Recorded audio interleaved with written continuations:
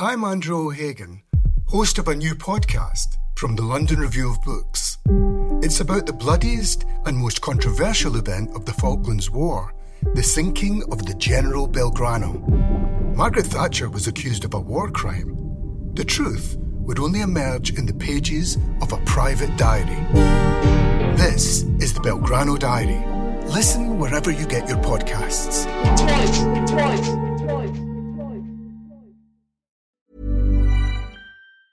Ever catch yourself eating the same flavorless dinner 3 days in a row?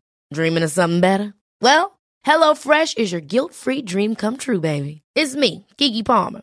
Let's wake up those taste buds with hot, juicy pecan-crusted chicken or garlic butter shrimp scampi. Hello Fresh. Stop dreaming of all the delicious possibilities and dig in at HelloFresh.com. Let's get this dinner party started.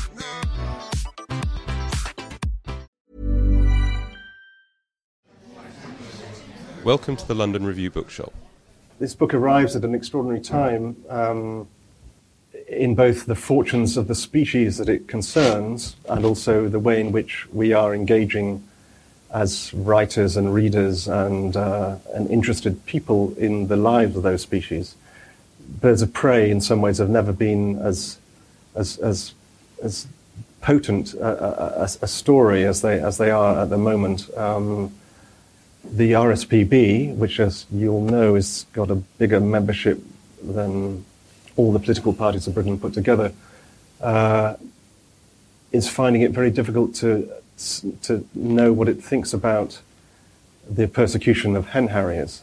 The hen harrier, which is a signal bird in James's book, is on its last legs, in England at least, because of the totally illegal persecution of the bird on grouse moors owned by some of the richest, invested, entitled people in the British Isles. And the killing of those hen harriers is going on at the instruction of some of the most powerful people in Britain today. So, raptors, 15 species James has written about, following them from Orkney in the north to Devon, I think is the furthest southwest you get, southwest. So 15 breeding species of bird. The raptors that he's focused upon is the other raptor, for those of you, etc. Raptors are birds of prey. Broadly, there are two kinds of birds of prey that we know in Britain: owls, and diurnal and nocturnal, if you like. Nocturnal birds of prey are owls. Diurnal, day-hunting birds of prey are the raptors. That range includes fish eaters, like ospreys and white-tailed eagles, through to insect eaters, like hobbies and merlins, with lots of things in between. Fantastically unplaced birds, like harriers, that kind of do a bit of everything, and falcons that we know to be consummate killers, and also slightly more erratic birds, honey buzzards, weird things that eat wax and bees and things, and wasps, stuff like that. James has been on pursuit of all of them, and we'll start maybe with something, a kind of big question, which is about tackling in a way this charismatic group of birds that in some ways are kind of perennially interesting, but are particularly interesting now for a number of reasons, but which you've gone into not necessarily from the most conventional points of view. I mean, they're birds that are meaningful to all of us because they are charismatic and exciting and do big things like killing other things, but also because they're kind of vexed in their lives in Britain. We're uncertain how to live alongside those birds. We don't quite know how to do it. Tell us where the book kind of began for you. Yeah. Hello, everyone. Hi, it's lovely to be here. And I want to say thank you to Tim for being here, because I know he's been travelling a lot recently, and it's not. I don't often get an email from someone saying hello from N'Djamena, the capital of Chad, which is, I think, where Tim was even this week. So I'm very grateful and glad that he's here. I think that one of the things that really interested me in the book as a project was that central tension which Tim has just talked about, that the relationship between British birds of prey and people. And I wanted to explore that tension in the book as much as I could. It's been a very fraught relationship, and it's because that relationship has been so fraught that I was drawn to this project of writing about birds of prey in particular. I thought that would be an interesting tension and an interesting scene to explore through the book. Yes, they're incredibly charismatic, very beautiful birds, but the tragedy that has surrounded our birds of prey in these islands, both historically and today, as Tim has talked about with some of the birds, was something that really interested me, and I thought it would be provide an interesting scene to explore as I went through the book. I'll ask you one more question, and then maybe we might hear a little bit, if you like, to give us a taste of what the thing sounds like. It's a fantastic book, amazingly original, and it's an amazingly original in a very highly occupied terrain, one might add. I mean, birds of prey, if you're going to write about birds of Britain, birds of prey, one of the things you might reach for, or you might not reach for, because so many good people have written about them before, one of whom happened to be your great-grandfather. But leaving that aside for a minute, there's a strong sense also that people who write about birds of prey have been, in the classic tradition, somehow wounded or damaged. You know, we're talking here about T.H. White, who wrote a magnificent book, The Goshawk, a memoir of his failure as a falconer. We're also talking about J.A. Baker, all these initials, J.A. Baker, who wrote, to my mind, and perhaps to yours, I don't know, the finest work of kind of creative non-fiction about a bird that's ever been written in English. The Peregrine, a book written in 1967, I think, about watching wild peregrine falcons in the wintering grounds in Essex, but a book written out of a kind of self-sickness, a kind of diagnosis of himself as a damaged, wounded person, and also regarding a bird that at that point in its history was itself shafted and diseased and sick, drenched in pesticides and insecticides, and was poisoned and on the brink of extinction globally. Even, we might continue this little thread of thought for a moment down to the much more recent past, Helen Macdonald's extraordinary, savage, beautiful, troubled memoir about seeking a kind of solace through the rearing and training and manning, as the word goes, of a goshawk, a bird that was in some ways, for her, hoped to somehow cure her or heal her of her grief. All of those books I know you know intimately and well, and I know also your book is in some ways in conversation with those books, and it acknowledges its debts and so forth. But you are entering a ground here which is already written, but is also. What did you do with that? Yeah. I mean, where you know that people have been writing about these birds, but you know the way you see them isn't quite how other people see them. One of the things I wanted the book to be was not just about the birds. So I had always envisaged the book as being a journey through the birds into other places, and so I'm as interested in the book in the landscapes that I go to look for the birds in, the stories, the history, the ecology of those landscapes, as I am the birds themselves. So yes, it's a book about birds, but it's also a book about different landscapes as well. And I think perhaps that's one of the ways that I've come at it slightly differently, in that I suppose I've always seen it as a travel book with birds in it, you know, and not solely focused on the birds. But there are big sections in the book where I depart from the birds quite a lot to look at other things. Sure. and other people and personalities. You also reflect the fact that most of the experience of most bird watching is not to see birds. Yeah. The experience, especially if you're looking for birds of prey, the experience of most birds of prey watching is to see a bird for 3 seconds and to wonder what it was. Exactly. Yeah. Why don't you read something, James, Yeah. and see what happens? And I wanted. Many of these birds are incredibly rare, and some of them are also very difficult to see in the wild. And I wanted in the book to try and get that across, get across that experience of you don't just turn up and they appear. Most of the time, I go for days and days and not see anything, and that was very much a part of the experience. And there were times when I got very frustrated by that, was desperate to see the birds, but I did come very gradually to realize that actually that is the whole experience of seeing some of these birds. It's their absence, which is, it was just as important as seeing them. And so one of the birds actually in the book I didn't see at all, which is the honey buzzard. I may have seen one miles away in the distance, but I can't be sure at all. It was probably a buzzard. It's usually a buzzard. If you think you're seeing what you want to see, it's usually actually a buzzard. And so I ended up in that chapter just writing about that experience of not seeing the bird, and I turned the chapter into a piece about absence and disappearance and things like that instead. Right, I'll read something here. Yeah, I want to come back to remember the honey buzzard, because I want to come back to that. But I'll start with the osprey, which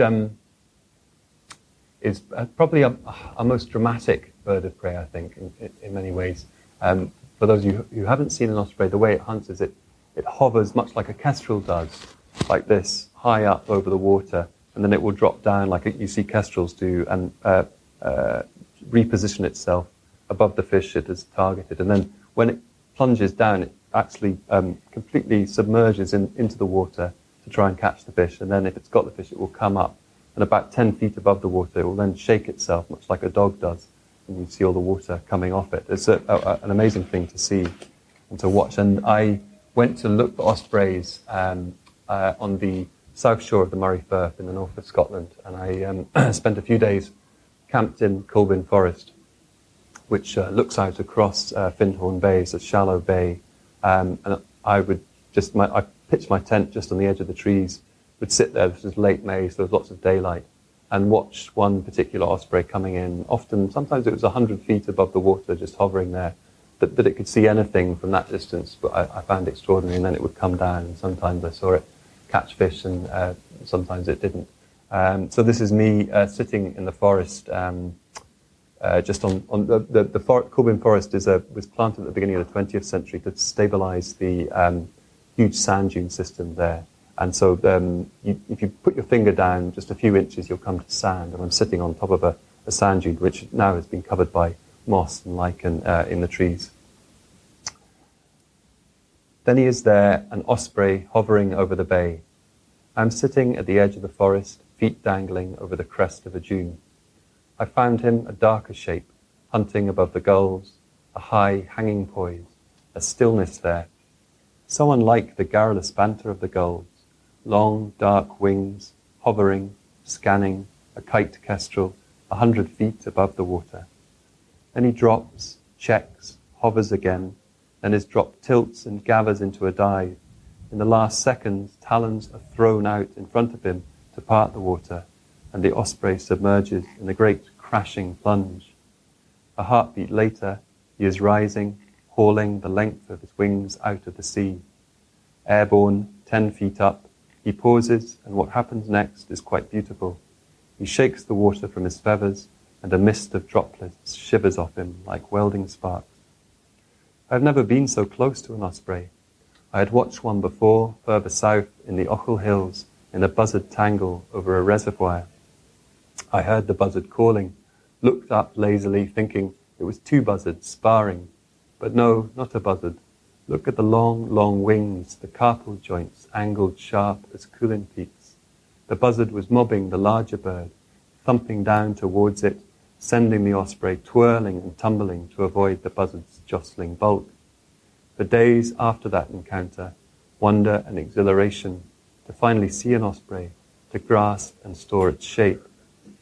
He comes closer to the shore, drifting towards my seat on the dunes.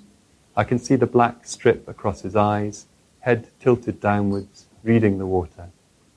This time, when he dives, he is so close, I hear the splash, the great cymbal crash of water and bird. I watch the talons go in and then come out again, clawing, empty, a mist. That grip, 1/50th of a second, is all it takes to clamp around a fish. The outer toe reversed, so the fish is held in front and behind, clamped tight in the foot's sandpaper vice. Go. So, as well as these 15 species of raptor, you took it upon yourself to kind of find at least two companions in your journey, in a way, from Orkney to Devon. One is your great-grandfather, Seton Gordon, whose voice I remember from some fantastic BBC archive, slightly squeaky, and whose appearance is a bit like a ptarmigan, slightly kind of mad, small eyes, but amazingly intense. Yeah. I mean, he wore a kilt every day of his life, and it was this old tattered kilt. I should have brought some photographs. Well, the kilt, if you could have the kilt, that'd be funny. The second one, I mean, maybe we should talk more about Seton Gordon, but the second one is this extraordinary character called William McGillivray, who maybe, this is him. He was an amazing, much underrated and much unsung artist from the early 19th century who ended up collaborating with Audubon in Britain. Audubon needed someone to write. Audubon, famously the son of a slave from Haiti, not so strong on the English language, etc., etc. Magnificent artist. Ended up recruiting McGillivray in Britain, where the printing presses were better, to help him write the texts to illustrate the birds of America. Is that right? That's right. But you find a different story to tell about McGillivray, a journey, particularly a journey he took from Aberdeen to London, but also discover in him an extraordinary ornithologist, an extraordinary botanist and looker at nature, but a wonderful writer as well, an amazing kind of feisty, dynamic prose writer who you sort of adopt as a kind of companion. Tell us about that. Yeah, well, to tell you briefly about McGillivray, he was born in Aberdeen in 1796, died also in Aberdeen in 1852. He was brought up mostly by his uncle on a farm in the very southwest corner of the Isle of Harris. And McGillivray enrolled at Aberdeen University when he was about 13 or 14, which wasn't unusual then, and he used to walk back and forth to Aberdeen from Harris at the beginning and end of the university term. And he's very much a self-taught naturalist. He learnt everything, often on these walks. Apparently he used to know all the Latin names of the plants that grew on the south shore of Loch Ness. And he was very ambitious to become a naturalist, an ornithologist. And in his early 20s, when he was living in Aberdeen, he felt in order to realize that ambition, he needed to go and see the collection of birds in the British Museum just here. And so one morning he set off, this is September 1819, he walked out of his door and started walking to London to go and see the collection. Though he did take the most direct route, and this is very typical of McGillivray, by the time he crossed the border into England, he'd already walked over 500 miles. And he was easily diverted by things in the natural world that interested him, so that if he thought there might be some interesting alpine flora at the top of a mountain, he'd scramble up that mountain and collect the samples of plants. So that by the time he arrived in London about 6 weeks later, his knapsack was full to the brim with all these plants that he collected along the way. And wonderfully, many of these specimens of plants are held by the University of Aberdeen, and I went to look at them as part of my research for the book, and they have McGillivray's handwriting beneath each specimen, and he says where he collected them, what the date was, and things like that. And incredibly, given some of these specimens are 200 years old, some of the flowers still have their colours in them, which I found amazing and very moving. So that briefly is McGillivray. He was someone I didn't know very much about when I started the book. I knew that he had published a book on birds of prey called Descriptions of the Rapacious Birds of Great Britain in the 1830s, and it was one book amongst many that I wanted to look at. And when I looked at his book, there was something about his writing, something about his voice in particular, which I felt very drawn to. And I went off and read more of his work, and I discovered that there were 2 journals in existence. One of these was the journal of this walk that he made to London. And the more I read of him, the more I just sort of became really involved with him and his life and his work. And I started to think that it would be interesting to try and map his walk from Aberdeen to London loosely alongside my own journey from the north of Scotland down to the south of England. And so what I do in the book is pick up MacGillivray at certain points through the book to explore his writing and his work. And the best way to describe his involvement in the book is that he sort of took over it, really, and I didn't set out for that to happen at all, but it's almost like I sort of fell in love with him. He just took over things for me, and I couldn't stop writing about him and exploring his work, and I feel very grateful that I found him, if that makes sense. I'm grateful that he became involved in the book, because not only did he help breathe some structure into the book, which I felt the book was lacking, he also he just helped me think about the birds and seeing the birds in a different way. His great achievement, I think, as an ornithologist is his adherence to accuracy. He wanted to describe the birds as fully and comprehensively as he could. So he was a trained anatomist, and a lot of his descriptions of birds are quite technical. They involve the length of gizzards and things like this. But his approach was that you had to describe the internal organs and the colour and the shape and the length of them if you were to describe the bird in its fullness. It was no good just describing what the bird looks like. You also need to understand how it works, its organs, the mechanics of the bird. So I relied on him a lot to just think about different ways of writing about the birds and trying to write about them faithfully and accurately, I think.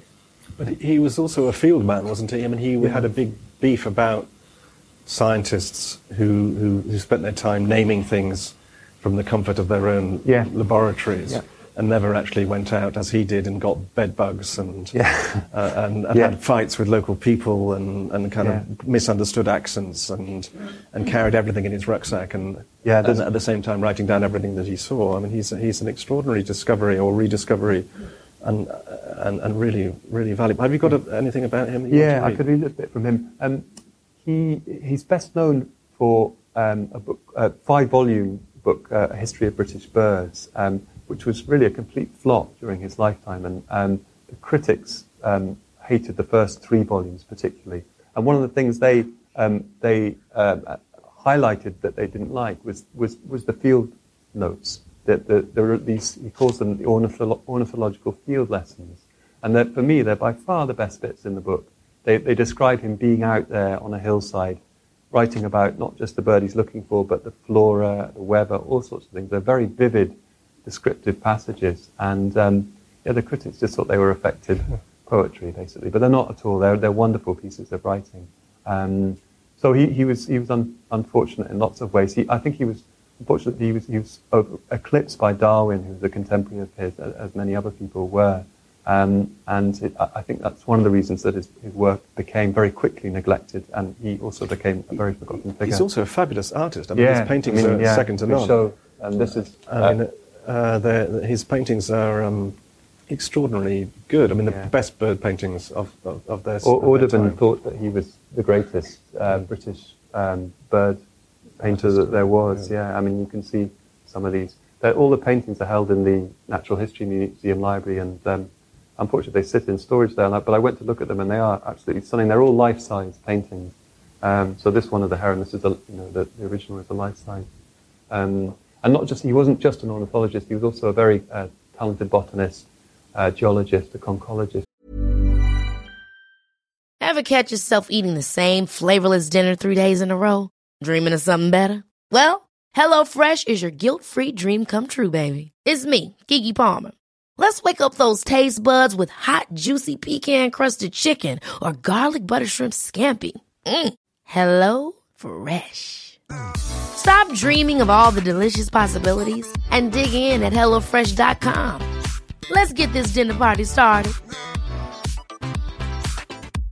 Imagine Imagine the softest sheets you've ever felt. Now imagine them getting even softer over time. That's what you'll feel with Boll & Branch's organic cotton sheets. In a recent customer survey, 96% replied that Boll & Branch sheets get softer with every wash. Start getting your best night's sleep in these sheets that get softer and softer for years to come. Try their sheets with a 30-night guarantee. Plus, get 15% off your first order at bollandbranch.com. Code BUTTERY. Exclusions apply. See site for details.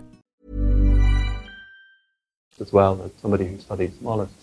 But he was also a sort of tragic figure somehow. I mean, it was the kind of definition of the birdwatcher, even before the word birdwatcher. You know, the sad man who is intensely in love with something that no one else really quite understands. Who goes on a walk that takes him 6 weeks when it should have taken him 3 weeks. Who walks 800 miles when he should have walked 500 miles.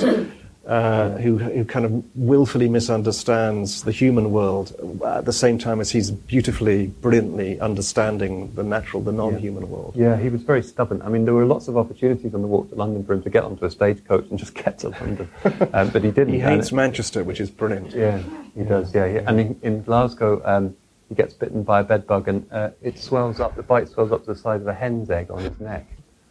He nearly gets into several fights along the way. He didn't like company when he was walking. He walked very quickly, and he liked to be alone to think while he was walking. Occasionally on his walk, he describes people coming up just wanting to have a chat, and he's really aggressive to them and says, "Look, go away." You know, the farmers and various people. You almost, I mean, I wanted to ask you a little bit about this. Maybe you'll be talking about this in a minute, but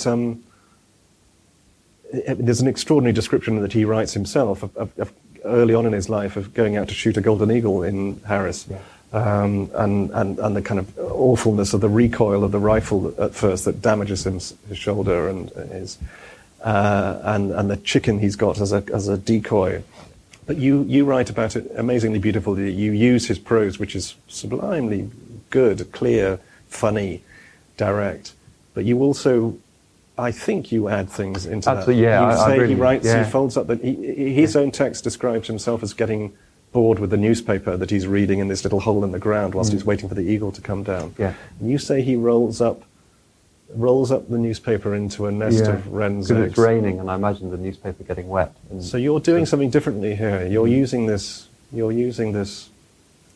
raw material, this raw man, and you're wanting to push it a little bit further, somehow further towards you. Perhaps, Well, I wanted to. When I first started writing those sections, I wrote them in the third person, and it wasn't quite working. I felt I wasn't getting close enough to MacGillivray, and so I switched to the second person and started to address him as if I was writing a letter to him. And that way, I found I was able to just try and able to inhabit him a bit more. And that's when I started to enhance those descriptions from his journals. And then that's how I delivered the manuscript. And my editor said, in the second person, it's tricky. And he was right. And I switched it back to the third person. But by then, I'd achieved what I wanted to do in getting closer to MacGillivray. So it was fine. We'll be the judge of that, whether it's fine or not. But no, it was fine in terms of what I wanted to achieve, which was to get closer to him. That's what I mean. The thing about shooting eagles, that they were eagles then were vermin, and one of the techniques for trying to shoot them was the shepherds would build a hide of stones, then crawl into the stones and leave some bait and wait for the eagle to come and take the bait. And the description MacGillivray talks about is it's using a chicken from his uncle's farm, which he pegs, and then he waits for the eagle to come. And this is when he's very young, probably only a teenager when he shoots the golden eagle. But yeah, I'll read a bit. If I can find it. This is MacGillivray. He's got to Carlisle on his walk, so I'll just pick him up there. Beneath the sandstone glow of Carlisle Castle, MacGillivray goes into a bank and exchanges his 5 Scotch notes for English ones. He searches among the back streets for cheap lodgings, but there is nothing available. No one will give him change for one of his notes. So he heads out of the city along the Keswick Road. It is a shock how sudden the dark comes on. There is so little preamble. MacGillivray arrived in Carlisle at 5 o'clock, with no sense that the day might be dissolving. By 7, he is out on the road to Keswick, and there is not a trace of daylight left. The night is so assertive now. He does not say why, but the next inn refuses him lodging, though his appearance cannot have helped. He looks so tattered and road-weary, like some wandering scarecrow come down out of the north. Half a mile on, he comes to another inn, and it's no beds here, mister, but he orders supper anyway, because by now he is exhausted, has not eaten a thing all day except for a 2-penny cake. But here is a new difficulty which he could not have seen coming. The innkeeper can give MacGillivray change for his note, but she cannot accept a Bank of England note. And no, it's no good that MacGillivray only exchanged it at the bank in Carlisle a few hours ago. She is very sorry, and her husband is sorry too. You do sound like an honest fellow, but you see, there are Bank of England forgeries circulating through Cumberland, and you must understand they have been cheated once before and resolved to never take a Bank of England note again. It is too much, this small injustice, and MacGillivray hears himself almost yelling that he is hungry and tired and can scarcely proceed upon his journey. And yes, you do seem like an honest fellow, really, and they are very sorry, but it will not do. So MacGillivray is back out through the door and trudging along the road, and something about the rhythm of walking once more, reverting to what his muscles know, calms him. But it does not alleviate his hunger, and he is brittle with tiredness. It is cloudy, with slivers of moonlight showing between the clouds. The road has narrowed to a lane, tall hedges loom up on either side. The lane is exceptionally muddy, and MacGillivray is soon wet to his ankles. He notices when the lane sinks beneath the hedgerows that he is walking through a seam of shadow, and he sees how the night's gradient can change so quickly as he passes through pools of darker, cooler air. Go on, it goes on quite a long way, that one, so I'll stop there. Yeah. It's all good. So you've got this fantastic, amazing second-to-none descriptions of seeing these birds, even fleeting moments with fantastic birds, Montagu's harriers, hen harriers, marsh harriers, all the whole 15, the thing. You've got your MacGillivray being this sort of slightly urban, bitter thing going through this thing, this sort of sophisticated literary voice who doesn't really have a subject yet, somehow going through this book. But at the same time, to me, this third theme that you're incredibly original with, in a way, you want to write about places. You're very interested in absence and in the way in which a place, a landscape, manifests itself often by what it isn't, or what it was, but what it is no longer is. And this is a repeated theme in the book. You talk a lot about, and very movingly, about the clearances. You also talk more unexpectedly about the Nazi bombing of Coventry, or in your chapter about the Peregrine. Yeah. You talk about keeping squatters off land in mid-Wales. You talk about the strange kind of dereliction of the North Kent marshes. What is it about those, the way you saw a way into those landscapes, these sort of wrecked places that were less populated in some ways than they are now once? Yeah. I mean, that were more populated than they are now once. And the birds of prey that sometimes you see and sometimes you don't. How did you see those things coming together? What is it that made those landscapes of absence and the birds in them connect for you? I wanted to think about a way of writing about the birds' tragic history and the poignancy of that, without just explicitly writing about it. I did try to write more explicitly about it and found that the writing wasn't working that well. And I thought that if I could perhaps pursue some themes through the book to do with absence, disappearance, which all these birds have suffered themselves, particularly in the heyday of persecution in the 19th century and the beginning of the 20th century. That might be a way of exploring the birds' tragedy through the landscape, and so that's what I've tried to do with those themes. I think there are two other things as well. That one is that when you do go out into large parts of the British landscape, they are empty places. People don't live so much in a lot of these landscapes, and so that's just the experience of a lot of the British landscape. They are empty. And going back to MacGillivray, he was also somebody, as he did in lots of other ways with the book, who led me into this, because when he was on the Isle of Harris at the beginning of the 19th century. The island was undergoing huge social changes through clearance of the townships on the west coast, the fertile side of the island, across to the east coast. And so he witnessed this, and in fact, in one of his journals, he describes his uncles being summoned by the laird to a meeting where the laird's factor wanted to evict his uncle from his farm, and MacGillivray goes along to this meeting and is so outraged by this that he stands up and yells at them and says, "You can't do this," and manages to win the day through his sheer persuasion. So again, there's an example of MacGillivray sort of opening up that thematic scene, because that chapter happens quite early on in the north of Scotland, in the Western Isles, and the theme opened up, and I just followed it down through the book as I travelled south, I think. So there's all sorts of questions about land owning and what that might mean, and what it might mean for a bird even. You write absolutely beautifully about Montagu's harrier experience in the fens of eastern England, a tiny encounter actually, but which nonetheless demonstrates in the way that you write it that the bird is in a kind of full possession of its world, even though the world is a hedged and curtailed world that mankind has created. That's a very interesting place to position yourself in this world of nature writing, in a way. There are kind of problematic questions about the way we encounter nature in those sorts of landscapes, but also what we make of what the leftover bits of the wild, which is what those raptors represent in a way, are doing. At the same time, I saw 5 species of birds of prey on the way to this talk. A peregrine in Bristol, which is not unusual, hunting for pigeons at the station. A sparrowhawk in Bristol before I got on the train because I was early, nervous about being late. And then a kestrel, a buzzard, pretty standard, now buzzard standard, and then these amazing sequence of between Didcot and Reading, 2 of the most boring places in the world, of red kites. I mean, there are now 25 red kites between Didcot and Reading, if anyone cares to look out of the window.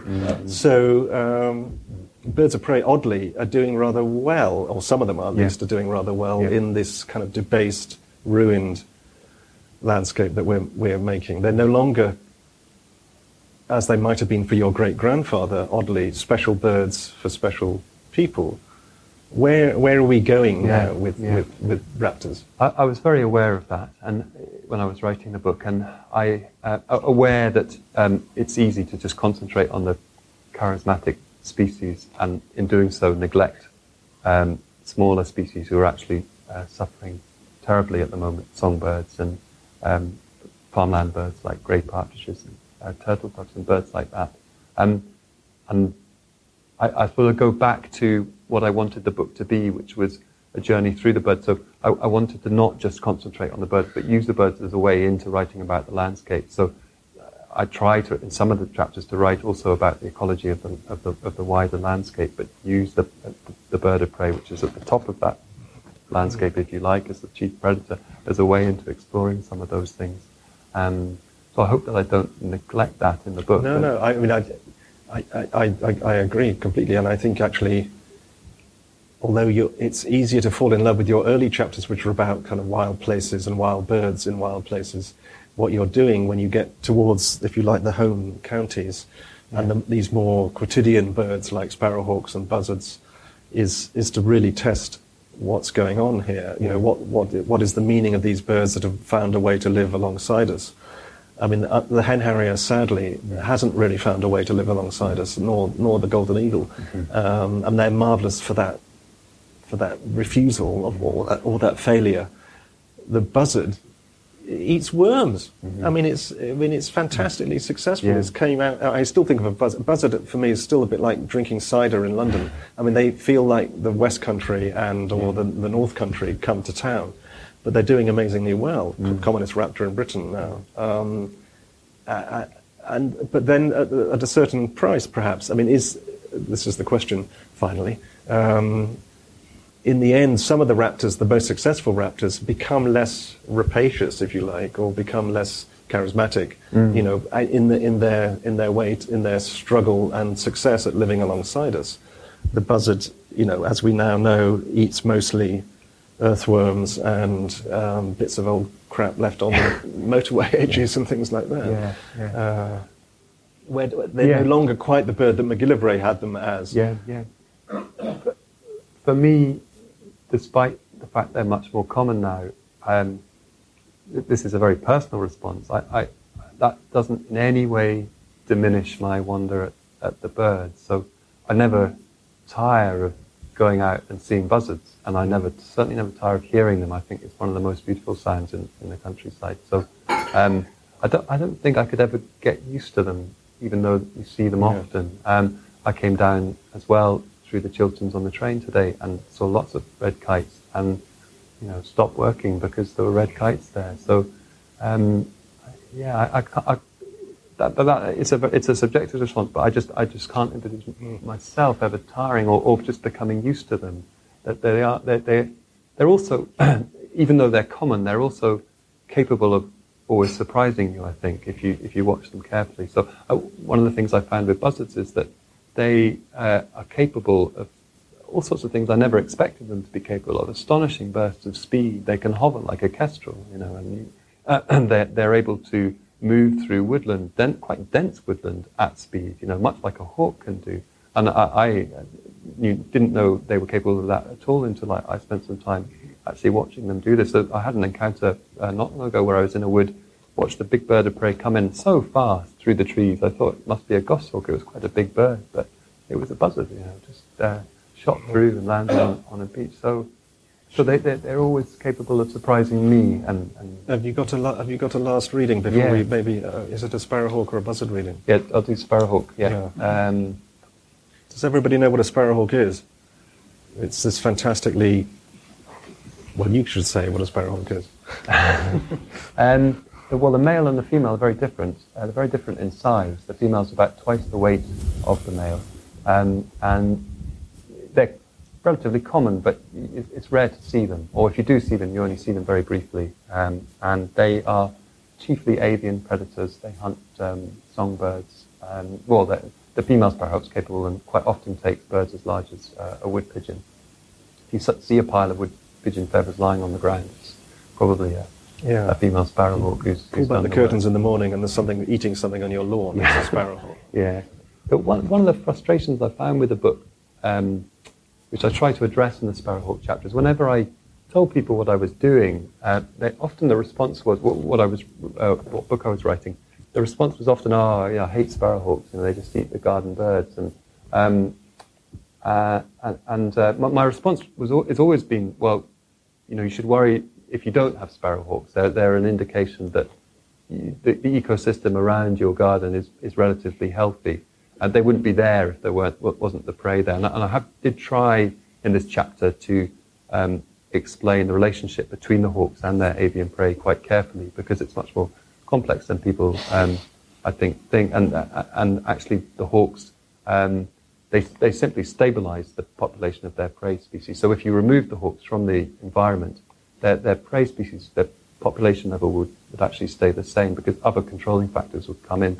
Chiefly starvation would be the most prominent of those. So it's better to be eaten by a sparrowhawk than to die because you haven't got enough to eat. Yeah. Definitely. Yeah. So the setting is a hedge just on the edge of the village where I live in South Warwickshire, and I'm inside the hedge, and the view from the hedge is out towards a woodland, mostly oak, and looking out across the canopy, and I have quite a good view of a large section of the wood, and it's early in the morning, waiting for sparrowhawks. I'm in the hedge before dawn. I'm glad of the track, the way it allows me to avoid the wood, to slip into the hedge without waking the wood. I'm just in time to catch the change of shift, a muntjac crossing the field, heading back to the wood. Crows and jackdaws coming the other way pour from the trees like black smoke. The early morning soundscape in this order: tawny owl, the screech echo of a pair, jackdaw chatter, a moorhen's alarm from the moat behind the track, a raven's croak, Pheasant, very loud inside the wood, sets off another pheasant the whole field away. A buzzard calling on the saw, a magpie's rattle. Next comes the staggered departure from the roost. Crows and jackdaws the first to leave in their taftmalian flocks, magpies in their slipstream, then the kestrel, keeking, wide awake. The dawn itself is split between the buzzard light, which is a murky pre-dawn light, and the hawk light, which comes soon after dawn. The buzzard is always out of the roost before the hawk, hunting when there seems barely enough light to see in. It is only when the light has really broken through, cleaned and sharpened the edges of the wood, that the sparrowhawk comes out of the trees from its roost, silent, quick, broad-winged, sometimes a single hawk, sometimes a pair, chasing each other low across the field, turning knots through one another, playful, sinuous like otters. Usually just a fleeting glimpse, the hawk bursts out of the trees, shoots low across the field and is gone. But that brief glimpse is enough. I long for it and long to get back to the hedge. Some mornings I do not see the hawks, but because they use the wood to roost, I often catch the birds when they depart at dawn. And so, over the weeks and months, I build up a store of hawk sightings, a steady accumulation of wonder. One morning I return to the hedge to find it has been cut right back by a tractor's hedge cutter. It is almost unrecognizable, a shredded, splintered mess. I feel miserable and a little silly that I have become so possessive of a hedge, but I realize it will grow back and thicken up in the spring, and there is still space for me to slot in and conceal my shape. There are some mornings when the wind seems to get inside the birds. Jackdaws are bundled out of the wood in erratic, swirling columns. Pigeons pour out of the trees in their hundreds. A red kite comes over high and fast through the dawn with the wind behind it. A tiny goldcrest is made larger, rounder by the breeze, puffing out its feathers. A hawk goes up from the wood, squabbles with a crow, then dives fast and steep back into the center of the wood. Then she is climbing again, spinning up from the trees. She banks slowly around above the wood and out across the field. Another hawk joins her there, and they reel together high above the village. Because I am so absorbed in watching the hawks, I do not notice that the deer has walked right up to me. So when I look down, I am astonished to see her, a diminutive muntjac just 3 feet away, her black eyes staring at me. I freeze, but the deer hasn't got a hold of me, hasn't seen me properly. The hedge, despite its crew cut, seems to still disguise me. The muntjac ambles past, stiff, stumpy gait, lumpy brown coat. Then my scent pricks her. She kicks her hind feet up and bucks away across the field, white rump flashing as she goes. When she reaches the wood, she slows to a trot, glances back, barks, then hurries on into the wood. For a while I can see her white tail signaling, like a light fading inside the trees. The sparrowhawk, the last but one species in the book, well, the last species in the book. That's the last chapter 15 in the book, species, yeah. Fantastic writing. So please join me in thanking James and wishing his book all the best. And, thank you. Thank you for joining us for this London Review Bookshop event. For more, visit our website at www.londonreviewbookshop.co.uk or search for the London Review Bookshop on iTunes.